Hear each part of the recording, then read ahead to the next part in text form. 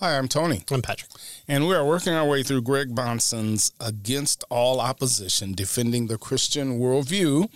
And we are in the middle of chapter 2, where he's talking to us about the idea that it's impossible to think without presuppositions, without some assumptions, he suggests. Thinking is not possible. It's inevitable and necessary to have presuppositions or basic assumptions in order to think and reason and that sort of thing. And we've reached the middle point of this chapter is where we ended last time. And so let's kind of pick up there. This section, he says, God is the beginning of wisdom, knowledge, and morality. When we appeal to the word of the living and true creator of heaven and earth, when we appeal to the word of the personal God, the unbeliever doesn't want that kind of evidence, right? So they say, well, we're based on evidence. And he says, well, so are we, right? But right. They reject our evidence, right? He says when the unbeliever calls for evidence, he wants something impersonal, logical, and scientific, something that deals with utility or usefulness, of a person's belief. And he says if we're going to prove Christianity to be true, we must do so over here in their space, right, in this supposed neutral area, right? And so the unbeliever doesn't want the word of God to be evidence upon which to rest his argument, right? Nope, that's not what can't be counted as evidence, because that's what we need to prove is what he's going to tell us here that the argument is. Right. Prove to me the resurrection happens. Well, here's a video of it. Well, I know that's not it because video cameras didn't exist back then. Okay, well, what would you like in order to show this? Well, I don't know, but this isn't it. And we go on from there. So we're saying, okay, well, let's take a step back and say, how can you account for the things that you're asking as evidence? And can you live consistently within them? Or do you not have a basis for even those starting points? So Julian Huxley, he had a book called Religion Without Revelation. Well, that's interesting. And he wrote these words. He says, quote, I believe firmly that the scientific method, although slow and never claiming to lead to complete truth, is the only method which in the long run will give satisfactory foundations for belief, and we quite assuredly at present know nothing beyond this world and natural experience. Wow, so that's quite a mouthful, right? Bahnsen tells us that what Huxley is showing us when he says this is that he's openly displaying his own faith commitment, right? With its prejudices against Christianity. Notice, Bahnsen tells us, he says, on the one hand, the scientific method cannot give complete truth, right? So he admits it, right? But on the other, he turns around and says, but based on the scientific method, he completely rules out knowing anything beyond the natural world. Well, how can you have it both ways, right? Can't tell us the complete truth, but we know this, right? that this is true. Well, how do we know that, right? You encounter an angel, your hand passes through him, and you go, well, I can't test this, so clearly nothing is happening. And so you just have to live with that. Okay, that's not exactly what would happen. Why does Huxley count out the kind of evidence that is offered by Christians for their faith? Why does he disregard revelation as a source of information about God? It's what Hume tries to do. He says, there's only kind of two ways in which to get information in. One's kind of the scientific method, and the other is relation of ideas. Things. Kind of sneaking a little bit of logic. And so he doesn't assume, or he doesn't allow for revelation to come in. Things like, my name is this person because it's been revealed to me by my parents that this is my name. But that is a source of information. He disregards, Huxley here disregards revelation as a source of information about God. Because Huxley has a faith commitment and devotion to naturalism. He is committed fully to the natural scientific method, and so he does not want any revelation, which makes it super simple. Here's the only way that we can get information and nothing else. That's right. So I don't have to think logically.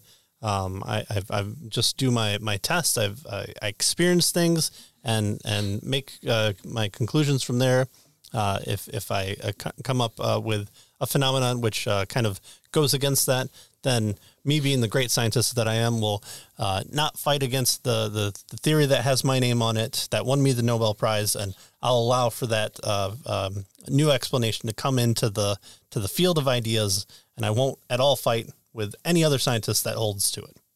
That's what I'll do. So he's fully committed to the naturalist scientific method, and so he doesn't want revelation. But does he have a reason for not accepting revelation? Does he have a reason for not having faith in what we have faith in? Yes. The reason is that he has contrary faith. He has a different type of faith. Right. And so Ponson tells us the war really then is between, notice, faith and faith, right? The war is not between reason and faith. It's between faith and faith. I don't mean he tells us that faith is just an arbitrary leap. He says it's one kind of reasoning process. That's what he means here by faith against faith. One kind of reasoning process over against another kind of reasoning process, both of which want to use logic, right? Both of which want to use our senses, right? So rationalism, empiricism. Both of which want to make things work in this world, so kind of a utility, that sort of thing. But one of which admits a word from God while the other doesn't, right? So those are, some distinctions there. That's the distinction. So it's a faith, right? Huxley has a faith, just like the Christian has a faith. Right. Huxley believes that the naturalistic world is all there is, and so he doesn't allow for anything else, right? Right. The believer says, yes, there is a natural world, but there's also a supernatural world. Right? Yeah. So let's go back to the name scheme. You can't rely on the testimony of your parents because they're biased, or I don't accept them. So, all right, you have government documents that might be a case. Well, that's kind of testimony though. So, and an appeal to authority, we definitely can't allow that. You've always been called that. Well, okay. So you have memories of it. I guess we can accept that, but you don't really have any confidence from age 5 onward that your name has always been that. Other people tend to call you. In fact, everybody calls you the same name. Well, there's everyone. Well, everybody else believes this. Everyone else. Well, that's only at this point forward. You could have changed your name. You could be lying, and so it doesn't allow for your parents to come in and say, "I have a relationship with them. I've experienced a trusting relationship with them. They seem to want what's best for me. They've sacrificed financially. They've given me their kidney.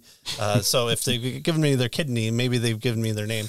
And so here are my parents. Here is their written testimony, affidavit, claiming this is my name, and it's stamped, sealed, and witnessed by other witnesses who, upon perjury and torture, are testifying. Well, okay, but I don't accept that testimony because it's revelation. It's from this unknown source that I can't take a lock of their hair and kick the tires type deal, and so. With me, he'd say, well, how do, your parents don't exist. I mean, they're not alive, so how can I verify that? Right. And so this revelation is something that everybody accepts in certain other areas, and we're just not applying it here because we don't like the implications of it. Yeah. That's what we're trying to get to. All right, so the war between faith and faith. The war is not between reason and faith. We've hit that in the first chapter. It is between faith and faith. And so he goes on to say that Anthony Flew wrote a book titled God and Philosophy, and he expressed the unbelievers' criticism of the Christian faith for resting on God's authority. What he is saying is that the teaching of Scripture cannot be accepted on the authority of God speaking therein, because it is precisely that authority that is under question by the unbeliever. Right. So in other words, how can you use God's authority to verify that this is God who is speaking and has authority, right? He's claiming it's kind of a circular argument. Right. Yep. At first, that sounds reasonable. How often have I seen people present that approach? And at first you want to say, yes, that's right. You can't appeal to the Bible to prove the Bible, but there's more to the argument. All right, so there's more to the argument. He says what Flew is saying is that in the end, God's word cannot be and here's the key, ultimate authority. Right. Now, he stresses the word ultimate because all ultimate authorities must authorize themselves. So if someone says, this is my ultimate authority, and then you say, okay, well, how do you prove that? Well, if the person says, I prove that ultimate authority by appealing to this over here, well, then that first claim of ultimate authority wasn't really your ultimate authority, right? Because that's right. Right? You've used something else to prove your ultimate authority. I climb Mount Everest. How do I know? Because I scaled this hill of 6 feet. I've reached the pinnacle. Don't mind the really big thing up there. Right. I've scaled Mount Everest. Right. Here I am. Where's my flag that I can plant? That I can plant. Yeah. So he's talking about ultimate authorities here, right? And he's you have to accept an ultimate authority, basically, right? And that's what he's trying to get at here. And everyone has ultimate authorities, right? Even Flew, right? Anthony Flew. So when you call something an ultimate authority in the nature of the case, it must prove itself, right? When Anthony Flew says you can't let the Bible be your ultimate authority, you can't let the Bible prove itself. What he is telling us is, on my philosophical outlook, I'm not going to let the Bible be ultimate. That's the issue. Okay, thank you very much. Yeah. That's your position, right? That's your opinion, and right. And so when we do internal critiques on whoever we're talking to, or even ourselves, that internal kind of bypasses that. Well, you're wrong. No, you're wrong. It's saying, okay, let's assume you're right. What are the implications for that? And so it bypasses that conflict. And so we're it's still going to produce conflict, but it's going to be one where, okay, here are the accepted positions. What do we see based on those accepted positions? So here, this can only mean that Anthony Flew has determined in advance that God cannot be the ultimate authority. So you can have your position that God's the ultimate, but I won't let you have that. That's and so right. we'll argue I won't about accept that. Right. Yeah. Now prove that God exists. Right. But you just said you won't accept anything that I offer. Well, okay, that doesn't leave us much with anything. Yeah. And so he says, when we're examining a concept, trying to decide whether it's true, Flew's saying we cannot employ that concept. Right? You can't employ something that you're examining at the same time. That was his rule.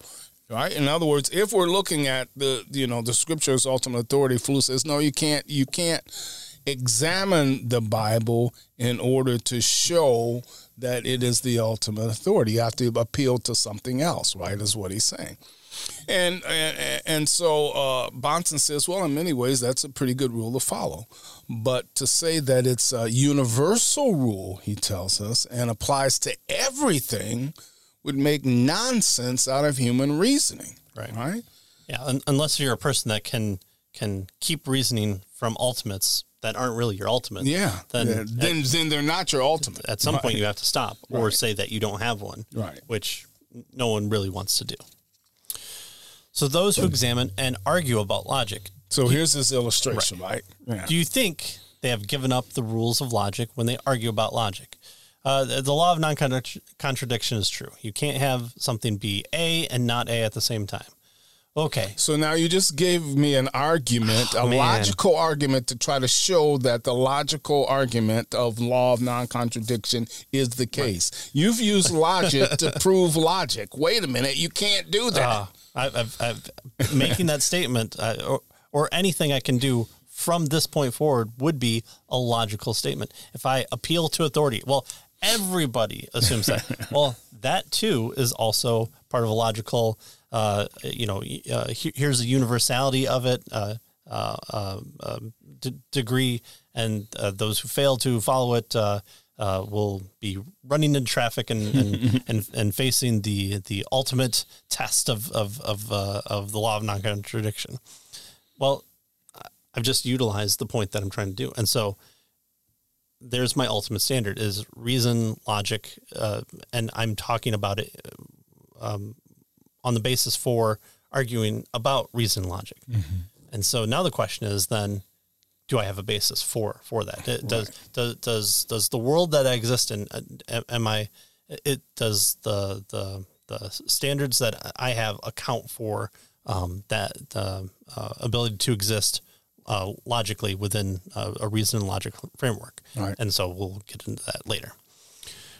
So they don't give up rules of logic when they argue about logic. Mm-hmm. Do they employ the laws of logic when they argue about logic? Well, of course. If they aren't using the laws of logic, then they're not arguing at all. Right. They are using the law of logic to argue about the laws of logic. Oh, no, circularity. Shut it down. When it comes down to an ultimate standard like that, you must use the standard while you are trying to examine the standard. Right. So if it's your ultimate standard, you have to use it if it's the ultimate standard, right? Yeah. Otherwise, it's not the ultimate standard. Something else is the standard. Well, I just don't accept that reason logic is your standard, and so I won't allow you to use it. Yeah.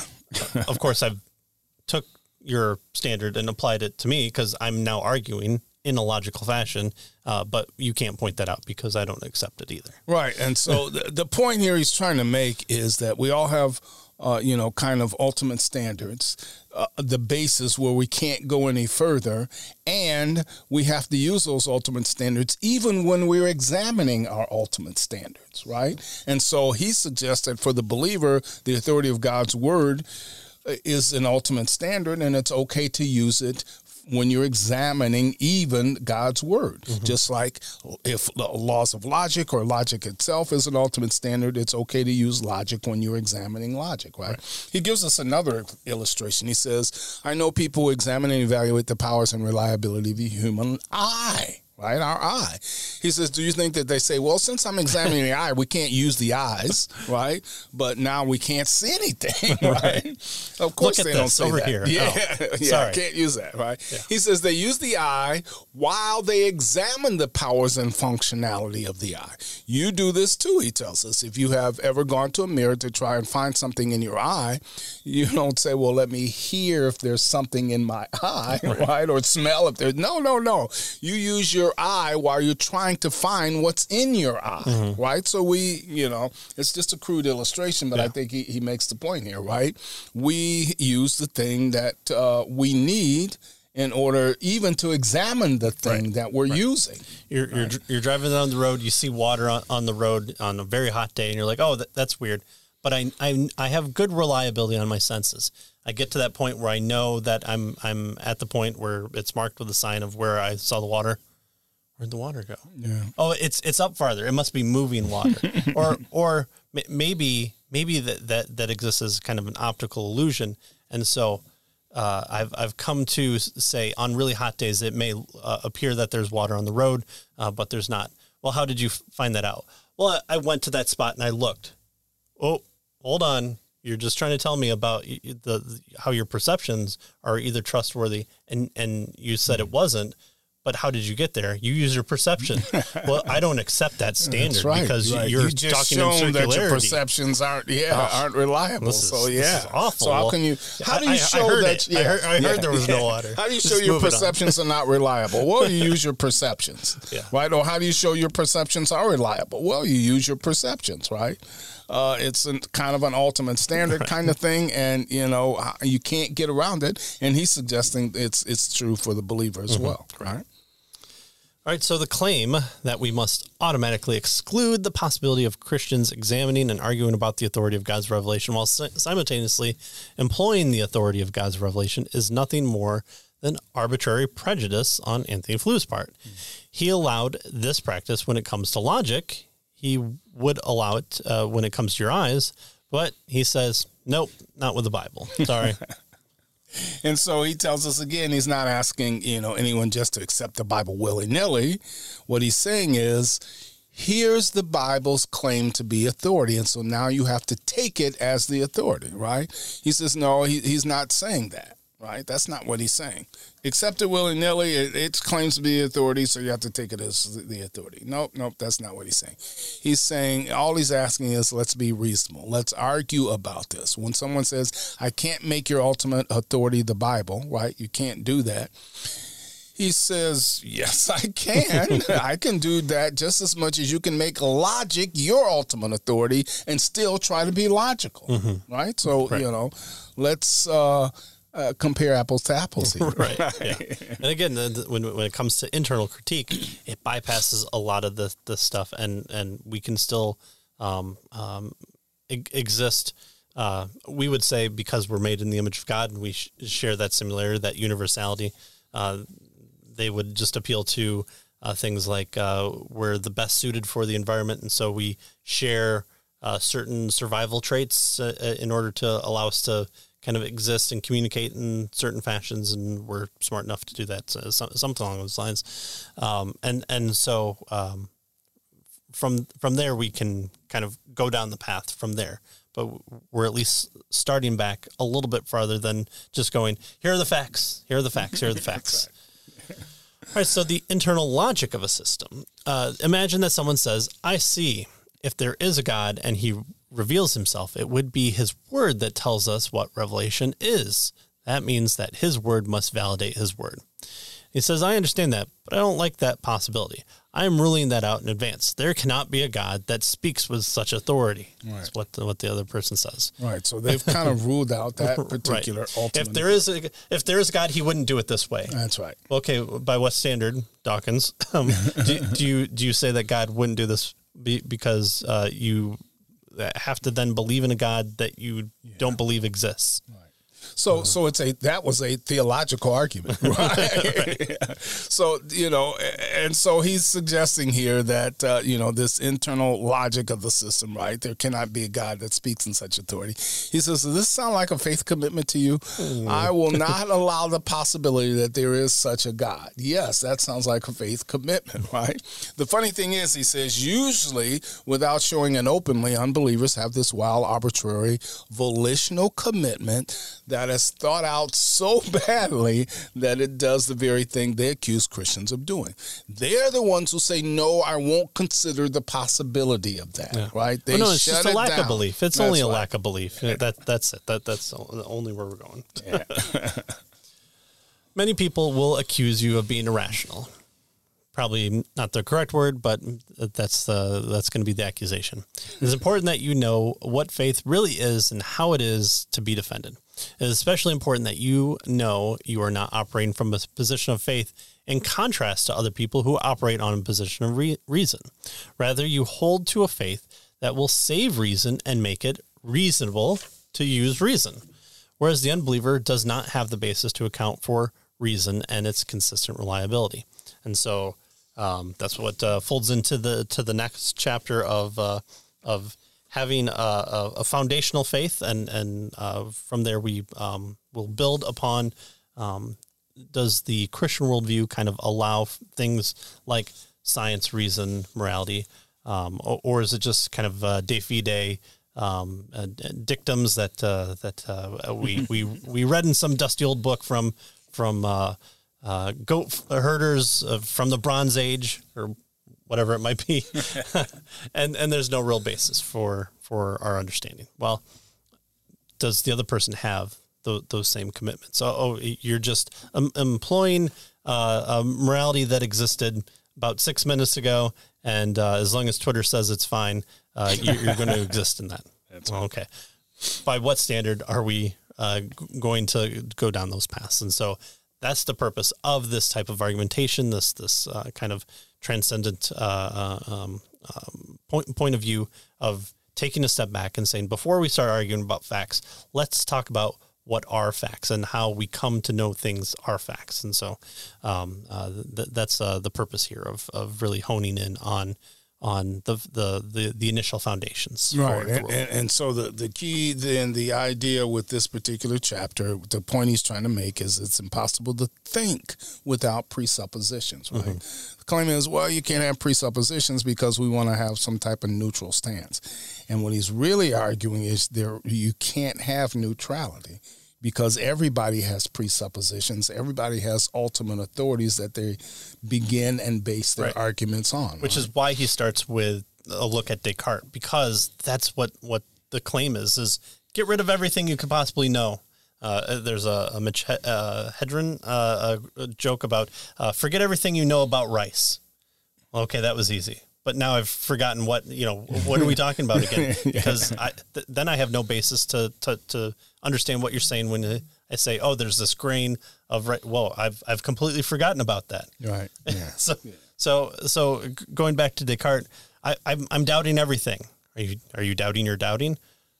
No, because then I couldn't do it. But you said, doubt everything, That's right. including doubt, including the I. You're not doing that. So can you live? Are you doubting the I? Yeah. That you're existing, right? And doubting. Yeah, Right. You're just a program in Tron, and you don't really exist.